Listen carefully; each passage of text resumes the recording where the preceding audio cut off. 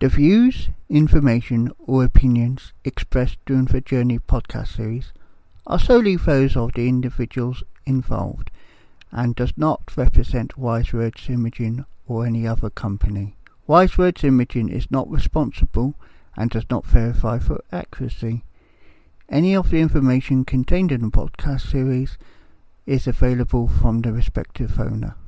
Enjoy the show.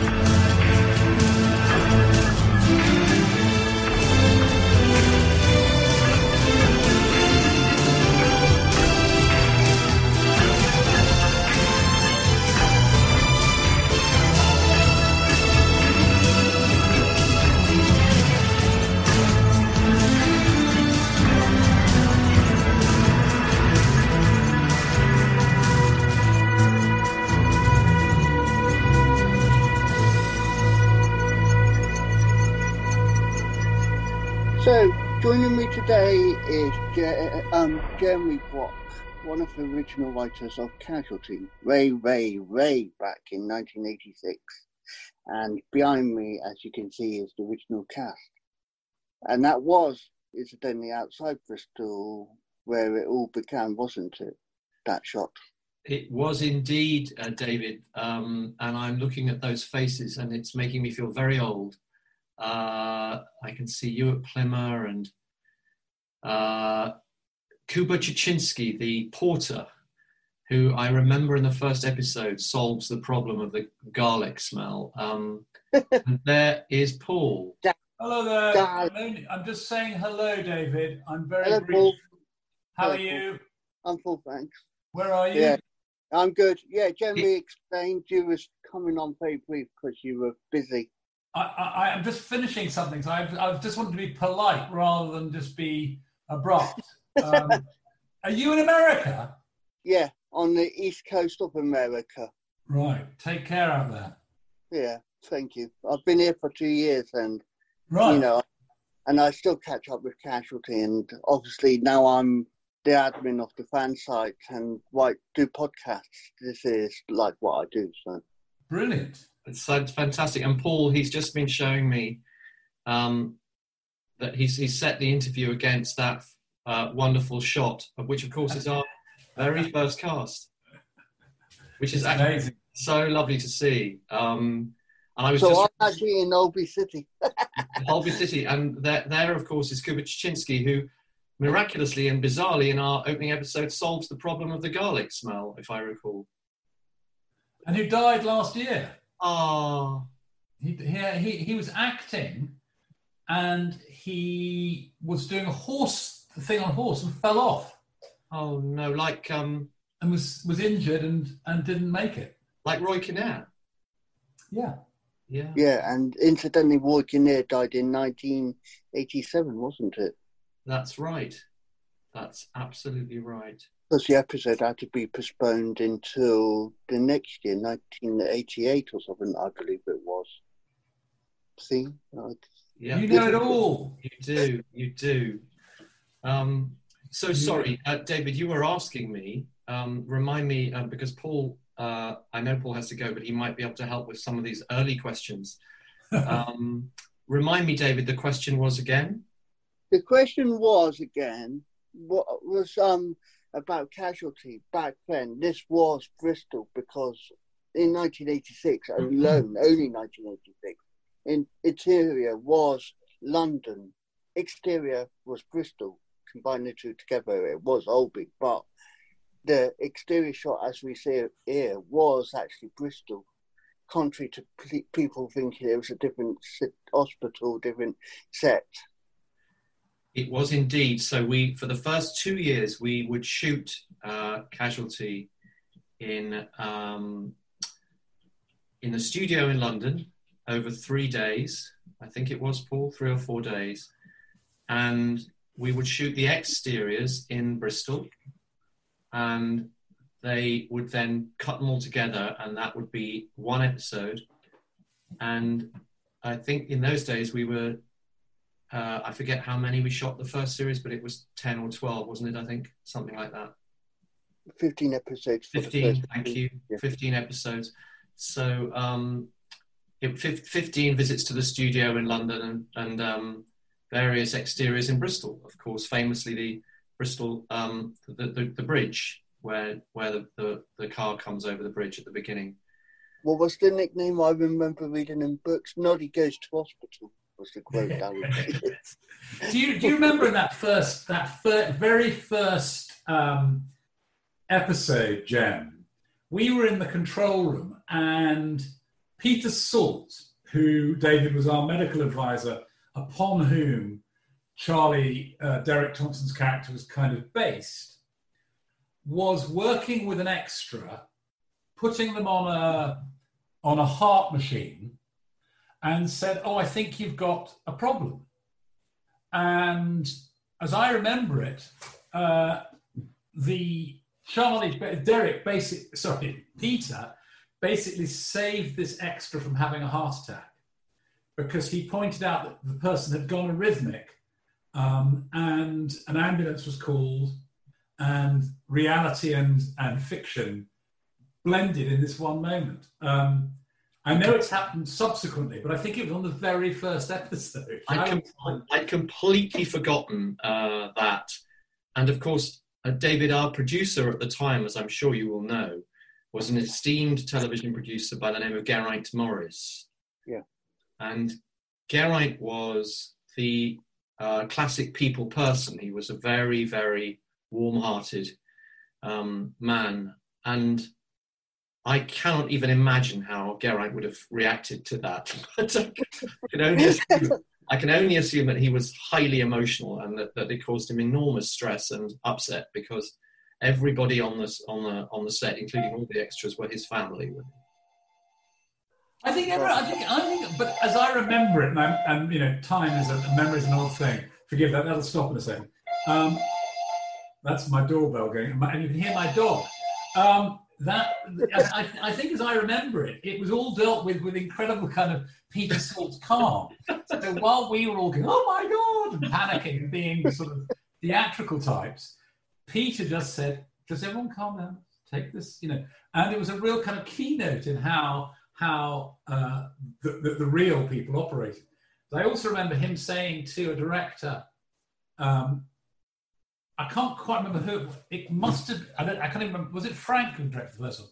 Frank. He was saying, "Come on, we've got to move this trolley quicker. It's got to run down this corridor." And Peter's saying, "No. The whole point is it's got to be kept calm. You keep the patient calm." Yeah. I've seen Peter. I saw Peter a couple of years ago, and he still is the same the same personality, completely calm, dealing with, this entirely fictitious world that Jeremy and I created, but injecting into it this incredible detail and care. And there was a point where a few years ago he said to me, I've read and noted every script of Casualty. And incredible, isn't it? And could say to people when they said, let's do one about a tree falling over, we're going to know you did that in. this love and knowledge of it, which has always been, I think, a real reason for pride in the show. Because the pride came, like I said, I've read loads of books, I know there's only been a few, but the books have said you was observing Peter Salt at work, both of you, in 1985, at the Bristol Royal Infirmary. And what struck you is how calm he was when he was saying to a relative, I'm sorry, your son has died. And that's how I feel. Absolutely, David. One of the things that Paul and I found so moving and wanted to develop in the character of Charlie Fairhead, Derek Thompson's character, is the idea of that very anchored compassion, real compassion for other people. And Paul is right, I couldn't put it better. Peter Salt remains the same person he was then.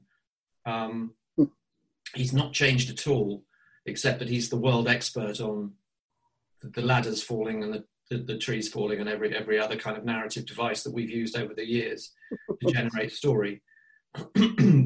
But Derek Thompson is without doubt, as Charlie Fairhead, the beating heart of the series. And it's rather wonderful to know that he has people who are running a website like yours. It's a lovely thing to do. Thank you. Regarding Charlie, then, the idea obviously came from Peter Salt. Did you expect him to be the success, both as a person, to develop over the years to what he is now? If that makes sense. So, did you expect him to grow as he grew? Because when he first started, he was charge nurse, and then I think it was 4 years later, the management role came in where he became clinical nurse manager. Did you expect him to adapt to these changes? Like Peter Salt, he was charge nurse, I assume, when you first met him, and then he developed into clinical nurse manager.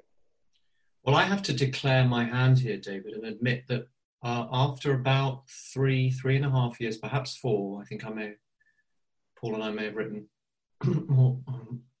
I've been to the 4th series, I forget, but those decisions were made actually by Geraint and the team, because very quickly it became apparent to all of us that what we had with Casualty was a series that was far more than the sum of its parts. It caught the zeitgeist and people really were moved by it. But those creative decisions were really taken by the team, who devoted themselves, in particular Geraint, to trying to make Charlie as realistic as possible. So in terms of his promotion, in terms of his emotional life and the work-life balance that all doctors and nurses have to manage. And of course, right up to now with the pandemic, it couldn't be that Charlie Fairhead as a character, but the series as a whole could not be more relevant. I think the other thing, David, to say was that, and I don't say this in any kind of silly way, we had no idea at all that the show would go beyond the first series. We didn't think we were doing anything at all successful. In fact, we were quite startled when, at the very end of the first season, a politician got up, Edwina Curry got up in the House of Commons and accused this programme of being left-wing. It was only then that I think anyone thought, oh, hang on, we must be hitting a mark. But I think, we knew it was good. And we were but we were very, very young and very naive to how the television world worked. So when you say, did we plan it? No. We had a very, very strong personal bond between us, and had a very strong idea of what we might write about. But I think we thought we were writing something that would, be a few weeks in BBC One Land, and then we'd never have it would go, and then it grew, and that's a wonderful story. And then Geraint Morris left after 3 years temporary, and it became Peter Norris in charge. Yes. Then it got more gritty and... Yes, and all the different producers that have worked on the show have brought their own particular passion. Yeah. And there were times when, I forget, you'll know this, David, when the viewing figures for an episode were many, many millions. Obviously now television is different. There are so many channels. But Casualty remains an important part of BBC One's template. Those earlier years when it was, I forget the highest viewing figure it ever had, but 17 million for Boiling Point, 1992. There you are. It's so nice to have an expert like you. Oh. There you are, 1998. That's a huge figure. I mean, it's an unthinkable. And there's no script behind me. There's nothing written because I haven't got anything written. No. It's all. Well, I'm very, very impressed, David. But yes, Paul is right. We didn't know what we had on our hands. So the idea of the name Obi, where did that come from? Because people say Obi. Where did the name come from? Because it's not Bristol as we know it, or as we like to call it now, Cardiff. It's Obi. It's set in Wyvern. It's nowhere. As I remember it, David, we were suddenly asked. Everyone thought it was going to be called Bristol, and then very, very, very late in the day, I think before they're just about to start filming, they said to Jeremy, "We need to give this town a name that isn't real." And I'm not sure this is true, but someone said Hornby, like the railway trains. Yeah. Is that true, Jem? I don't know. And then someone else... I love it. I don't care if it isn't. I love it. It's a great story. It can't be called Hornby, so it became Holby. I mean, I don't know. That's... but it was... I think it was so that if we named I think it works like this. If you name a character or something happens, and then if it's in an unreal place, you had back then no liability. Yeah. I think that's what it was. It was, and it was very much in the tradition of the BBC, David, for everything to be fictionalised in terms of location. Yeah. I was a trainee at the BBC at the time Paul and I came up with the idea of Casualty. And during my traineeship, I worked on a show called Juliet Bravo. Yeah, the police drama. That's just right. Before. And that's going on as well. He produced, didn't he? Correct. And so that was where I started my relationship with Geraint. And on all those shows, my job as a junior was to go through the script and make names up. And Paul is quite right. It was very, very late in the day that we were asked to come up with Holby. And I love the Hornby idea. I've no idea, no idea whether it's true, but I don't care. Because one of the rules that Paul and I have always had is, never knowingly over-researched. And I think the point is that it's become, like all names, it's just become the name it is now. I can't imagine it being anywhere else.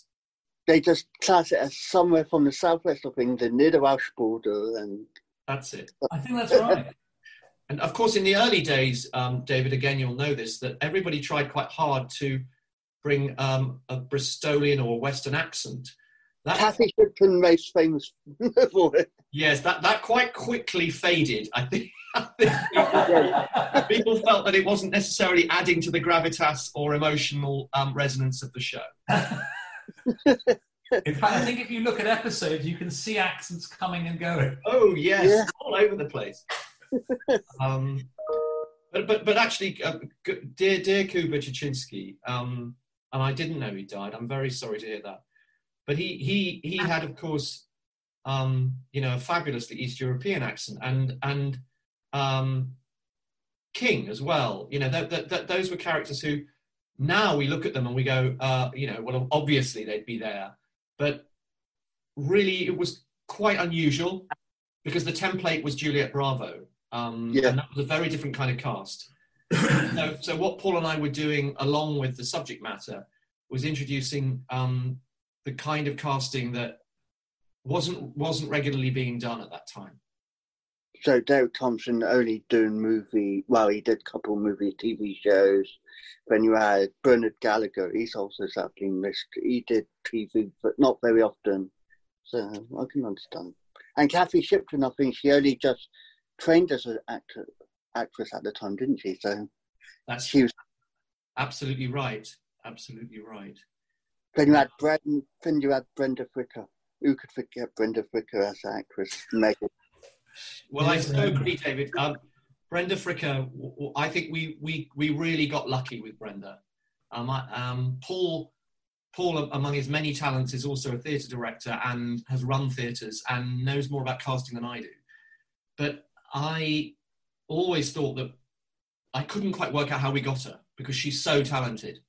And we got her because she was doing, and it should have been a lesson to us. She was doing a play at the Bristol Old Vic. Oh well, there we are. She was doing. I can't remember what it was, Jen. It was some. Oh, I know what I do. I can't remember what it was. It was Typhoid Mary. Oh right, I know that. And the director was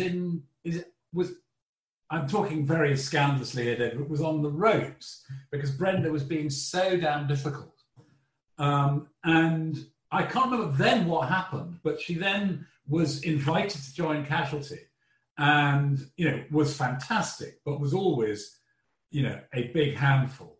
And then when she won an Oscar for My Left Foot in about our fifth season. Yeah, fifth season. And I was still working in Bristol then, and the mayor of Bristol said, I know you were invited, Jem. I think you had good sense not to come. I was in Australia. You were in Australia. I can't remember. Yes, you were, because it was just before you came. Anyway, so the mayor of Bristol invited me and Brenda, and I think Geraint, to a kind of reception to celebrate both Brenda Fricker in Bristol, Casualty in Bristol, and I was working in the Bristol Old Vic. And there was this reception. So I turned up with Geraint, and Peter Norris actually was there because he was, at that point, a singular episode producer. And the one person who didn't turn up was Brenda Fricker. So there was this drinks reception, and it was all going swimmingly. But, clearly the only person they really wanted was Brenda Fricker to turn up. And it had started at lunch, at 1 o'clock it was a lunch, a sort of, stand-up lunch. And we all had quite a nice time. And back in those days, everyone was drinking quite a lot. And at about 2:30, the mayor said, I've got to make my speech, because the Western Evening Daily Press is there, whatever it's called.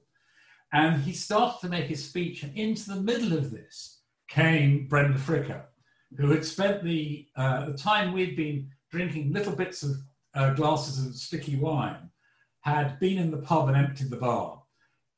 So she brought a spirit to the thing, David, which was wonderful.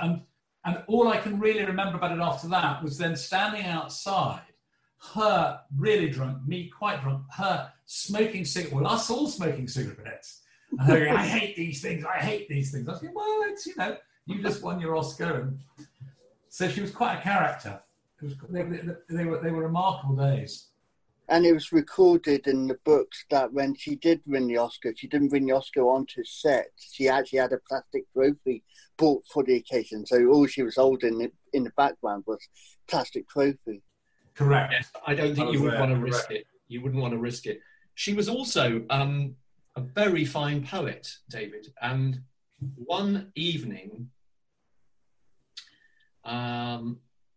during filming of an episode called Burnout, Hewitt's last episode. Hewitt's last episode, indeed, and your memory is fabulous, David. She took me to one side one evening, and got me to rewrite her 2 speeches, which were okay, and then she made them brilliant, because she knew her character very well by then, and she was very adept at making things feel very real. That was one of her gifts. And she then put down the script, having sorted that bit out, and said, "I'm going to read you my poems." And she read me her poetry for some time, and we shared a few glasses of wine, and it was a very, very memorable experience. Very talented woman. And sadly, the character Megan got killed off. Incidentally out by Charlie. Yes. Those storylines were beyond Paul and my ken. We weren't involved. I know. In later years, I know the relationship between you and Casualty, before both of you, was still there, but you didn't partake. I know Paul did a recent episode last couple of years. Well, I want to say, because Paul won't say this, I want to say that Paul wrote one of the very great Casualty episodes, in which the camera is constantly in one flowing movement. By the way, long before other film directors who now claim credit for that did it. But anyway, that aside, we were also there before ER as well, by the way. But he wrote just to say about ER, we were there before ER, and what's his name, who invented ER, was in a hotel in London, saw Casualty, and thought, I can do that too. 100%. But I just want to say, Paul's episode was quite astonishingly good, and Paul has always maintained a much more,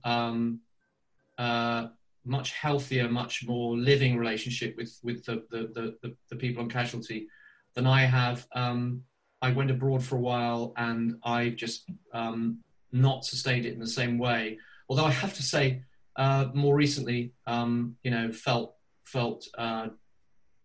very kind of close to it. But it's Paul who's, of the two of us, had the much healthier relationship with the show in the long term. Well, only when they were doing the 30th episode, the 30th season, they very nicely said, did we or I want to write one? And I said, only if I can direct it. And did, I can't remember what it was called, but the two-parter, which brought Kathy back into the show and had Derek Thompson's heart, the Charlie's heart attack and the kind of flashbacks to his childhood. And I have to say, I really loved it. I mean, it was very good for me at a time in my life, and I really enjoyed going back there. And found them, what's remarkable about the program is how committed the people who make it still are to it. And not just to the idea of keeping it going, but the idea of what it's about, and their passion about it being. Jem and I always did this to be about the National Health Service, and the people who've gone on doing it have always had that commitment, and that's not. And Peter Salt was a big part of that, but lots of other. Everyone had the thing that's been so strong about the show was everyone's known what it's about, and why it exists. And the times I've been back involved, I've always found it very, nice and inspiring, because it feels like something that Jem and I did now quite a long time ago, but it still fits. And I was interested by how much I understood how it worked. I thought, but I was quite nervous. Oh, I don't know how to do this. And then you get there and you go, Oh, I because the quote you said back then, I don't know if it's you or Jeremy, but you said in 1945 a dream was born. That dream was the NHS. In what it was, you never gave the year away. You just said in whatever year it was, that dream is in tatters. Well, I think, Paul, that actually was our manifesto statement. Yeah, that was the ethos of Casualty. Yes, and it was Paul and I were very young and very naive, but we were very committed, and we wrote what we kind of call a manifesto. I think it was a one-pager. Was it, Paul? I don't know. And funnily enough, I've had people say to me, as I'm sure you have, saying, "Have you got a copy of it?" No. Can we see it? You know, and this has been. I once did did some teaching, in fact, for Peter Norris. Yeah. At Roehampton or somewhere, and he said, "Oh, you must have the original document." Couldn't find it. No, because of course, as Paul said earlier, at the time we never imagined it was just a document that got us to the next stage. We were teased about it by some of the more kind of gung-ho series people at the BBC in those old days, because it was we wore our hearts on our sleeves, and that statement. Actually, I'm very proud of. But at the time, it was unusual. Again, if you think of what, the sorts of shows that were being made at the time, they didn't tend to have that as the overarching idea. And when you had the humour about fallen masonry and maternity, you saw that at hospital yourself, I believe, and you brought it into script in the first episode. So little things you've seen, you managed to bring into the episode. I'd forgotten that, yes. Both Paul and I had spent time in hospital, indeed. And you saw this sign saying fallen masonry near maternity, and you remember bringing it in. That's how I remember reading it in the book. So regarding Derek and Kathy's relationship, did you expect them to ever get married? Or did you expect them just to remain friends?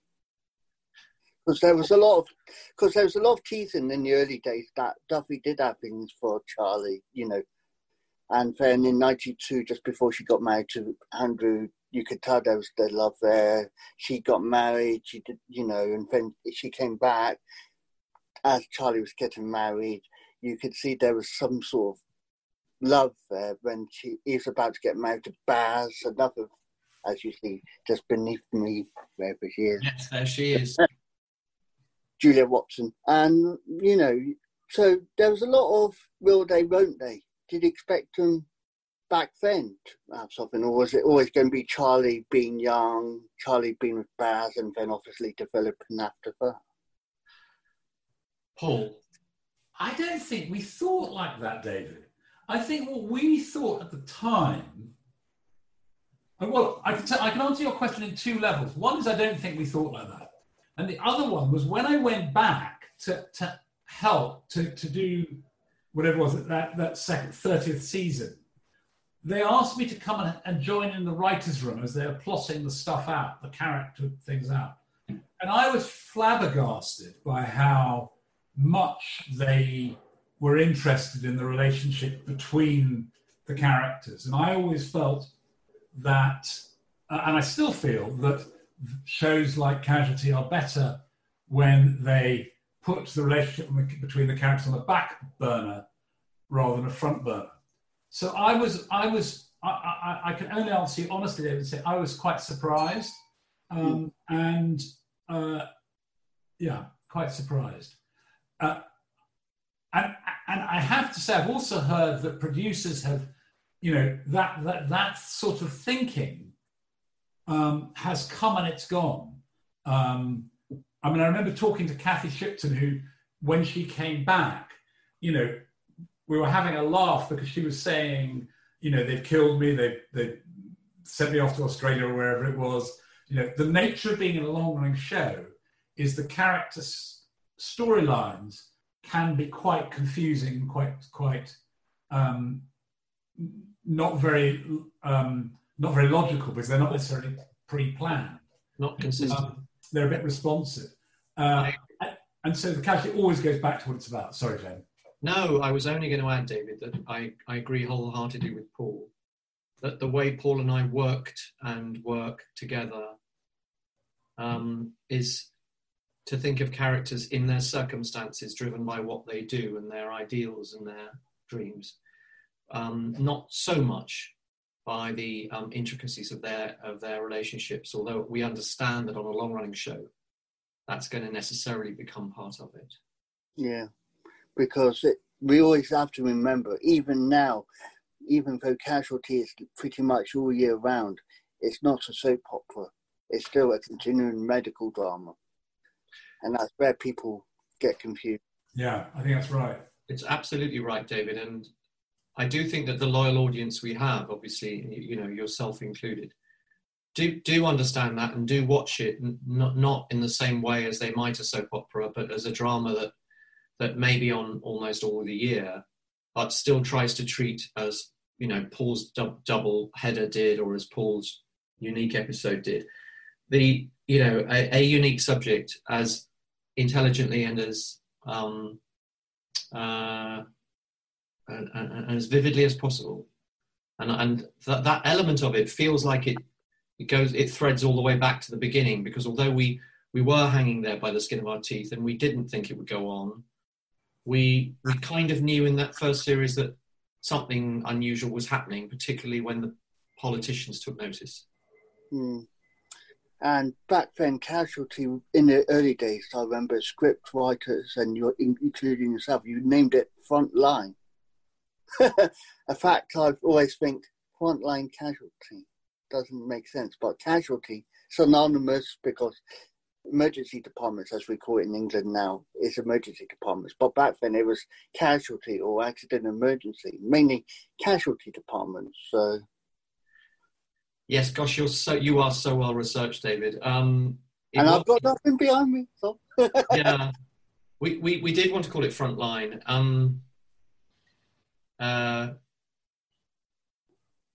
Because we saw the NHS staff as being on the front line of a fight, not only with the accidents that they meet, but also with the front, on the front line of society. And it's pretty obvious. I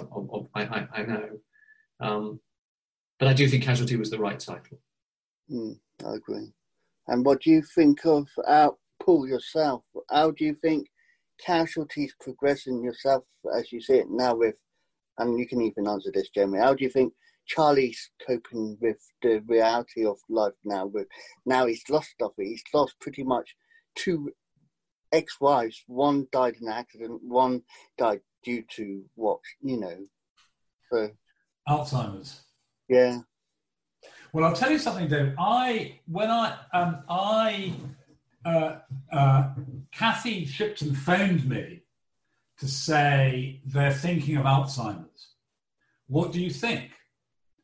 And I realised as she was saying it that there's no coming back from that. You can't bring the character back after Alzheimer's. So I knew I was talking to an actor who's, who was, there was a big career choice being made for her. And she's a very key part, has been on and off a key part of the show. And I think she was asking myself and Jem, to endorse this plan or not. And I thought about it and I thought, actually, it's a very, very good story. It's a very human story and it's a very recognisable story. All the things it proved to be. But it was really hard for Kathy.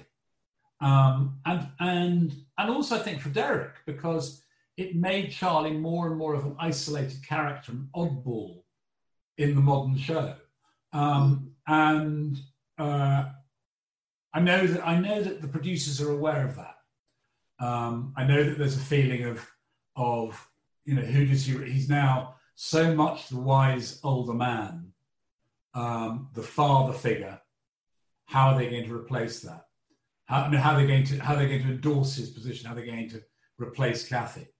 So that's all I can tell you without having to kill you. Yeah, I'm not asking what the story like. Now, what was that story? I actually have to go, David, because I really wanted to be on this chat with the two of you, but I've got to finish something by about 4:00. Go, Maya. Go, darling. Go. In the same vein, I will say, David, that I've got about 10 more minutes, but it's been such a joy. Paul, I'll finish up, and we will talk. I will speak to you very soon, David. Thank you so much you, for your support and time. I'll email you because I've got your personal email. Please do. Thank you. Any questions you need, just keep in touch with us. We're always eager to help. All right. Thank you, Paul. Take care. Look after yourself in New York. Bye-bye, Jan. Thank you. So yes. So sorry, David. Go on. And any more questions? So going back to Derek as he was charged as he was the forefront of casualty in the early days. Yes. Did you think in the early days that Charlie as a character would get shot? Did you think Charlie would have the stress of depression? Did you ever envisage that as a character if you was to write about him? I didn't know, but as Paul said, we tended not to think of them in those very, very dramatic situations. So we always thought of Charlie as a bit of a Peter Salt. So Peter is a rock. He's solid. He's calm. He's the level head that you go to in a crisis, and that's how we thought of Charlie. So some of the very dramatic things that have happened to him have developed his character and developed his relationships in ways that we didn't imagine, but I think they've worked very well. So in the early days, I remember little secrets that it wasn't Charlie's hands or it wasn't Hewitt's hands, it was always Peter Salt's hands. Yes, indeed. So Peter Salt did all the detail work because, of course, neither Derek nor any of the others were practiced enough. But those sorts of tricks of the trade are little things that make casualty, as I always call them. I think you're quite right. Absolutely, well spotted. Because I spoke to Martina Laird last week, who played Comfort. Yes. And she said to me, reality with it coming to, accidents, because she came across an accident in Camden a few years ago. Yes. It was a simple, road traffic collision. Yes. Her thinking, because of her experience on Casualty, came in and she stayed with that patient as Comfort would have. Yes. Yes. Well, and then she said, this is the crux of it. She said, I even handed over to the paramedics like I would as if I was in Casualty. Yes. Well, I think that's a lovely example of what Paul was saying earlier when he said that fact and fiction, reality and fiction often meet. And I think that many of the actors who've experienced being on Casualty as a regular will say the same thing. Of course, the other strange truth about Casualty is that it's now been on for so many years that so many famous actors were once guests in it. And that's another kind of pub quiz that you could always have. Yeah. So the fans obviously have always asked, like I said, I've asked most of the questions they've asked, but if you could change one thing about Casualty now, just to summarise and to end, what would you change about it now? Gosh, that's such a good question. Because obviously in the early days it was about politics, about the NHS struggling because of the government at the time. Look, I don't feel I have the right, in a way, any longer to make a critical judgment of a show that's been so much a part of my life and given me so many opportunities. All I would say is that when we started with a political ideal. And we now find ourselves in 2020 at a time when the NHS has never been more important to our collective lives, at a time when nurses in particular remain underpaid and overworked. And if I were to do anything in the show rather than fundamentally change it, what I would do is I would sit down with everybody and say, how can we draw people's attention to the value that these people bring? And how can we harness all the love and affection that everybody has for these characters so that we don't forget they need better pay, they need continuing investment. They are not robots. They are people working in situations of great stress. And it's lovely that we applaud them, but they need real money and real resources. And my worry is that this money and these resources will suddenly start to slow down when the panic of the pandemic eventually retreats. So that's what I would do. Because since being in America, I've noticed we haven't got an NHS system, and it's a lot more, how can I put it, difficult sometimes. So I can imagine it'd be similar sort of vein if it ever dwindled. But I'm not going political because that's not about the subject. No, and I agree with you, David. I don't want to be political either, but I think I would hold a torch, if you like.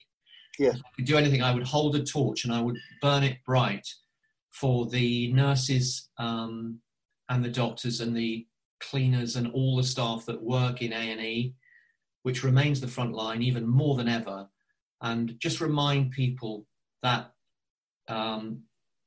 you only get what you invest in. You know, you get back what you put in. Okay, thank you very much for your time anyway, and reliving some memories, old and new. It was a pleasure, David, and like Paul said, if there are any further questions, don't hesitate to ask. It was a real pleasure. And I think I got your email from when it said you joined Zoom, so I will email. That's right. Yes, indeed. Yeah. All right. All right, and thank you for your time, and good luck with your vitamin, whatever you may be doing now. Thank you very much, and stay safe in America. Thank you very much, Emma. All right. Bye-bye. Bye-bye. Bye-bye, David. Bye-bye.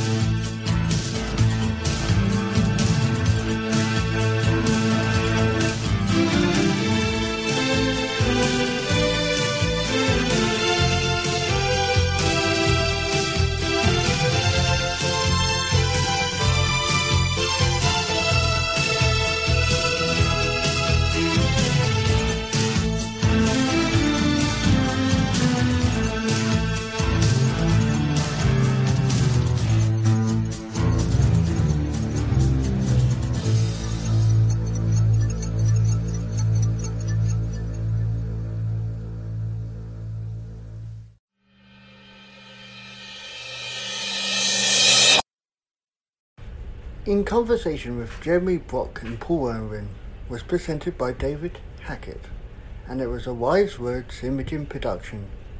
Feel free to like, share and subscribe for more inspiration on the journey.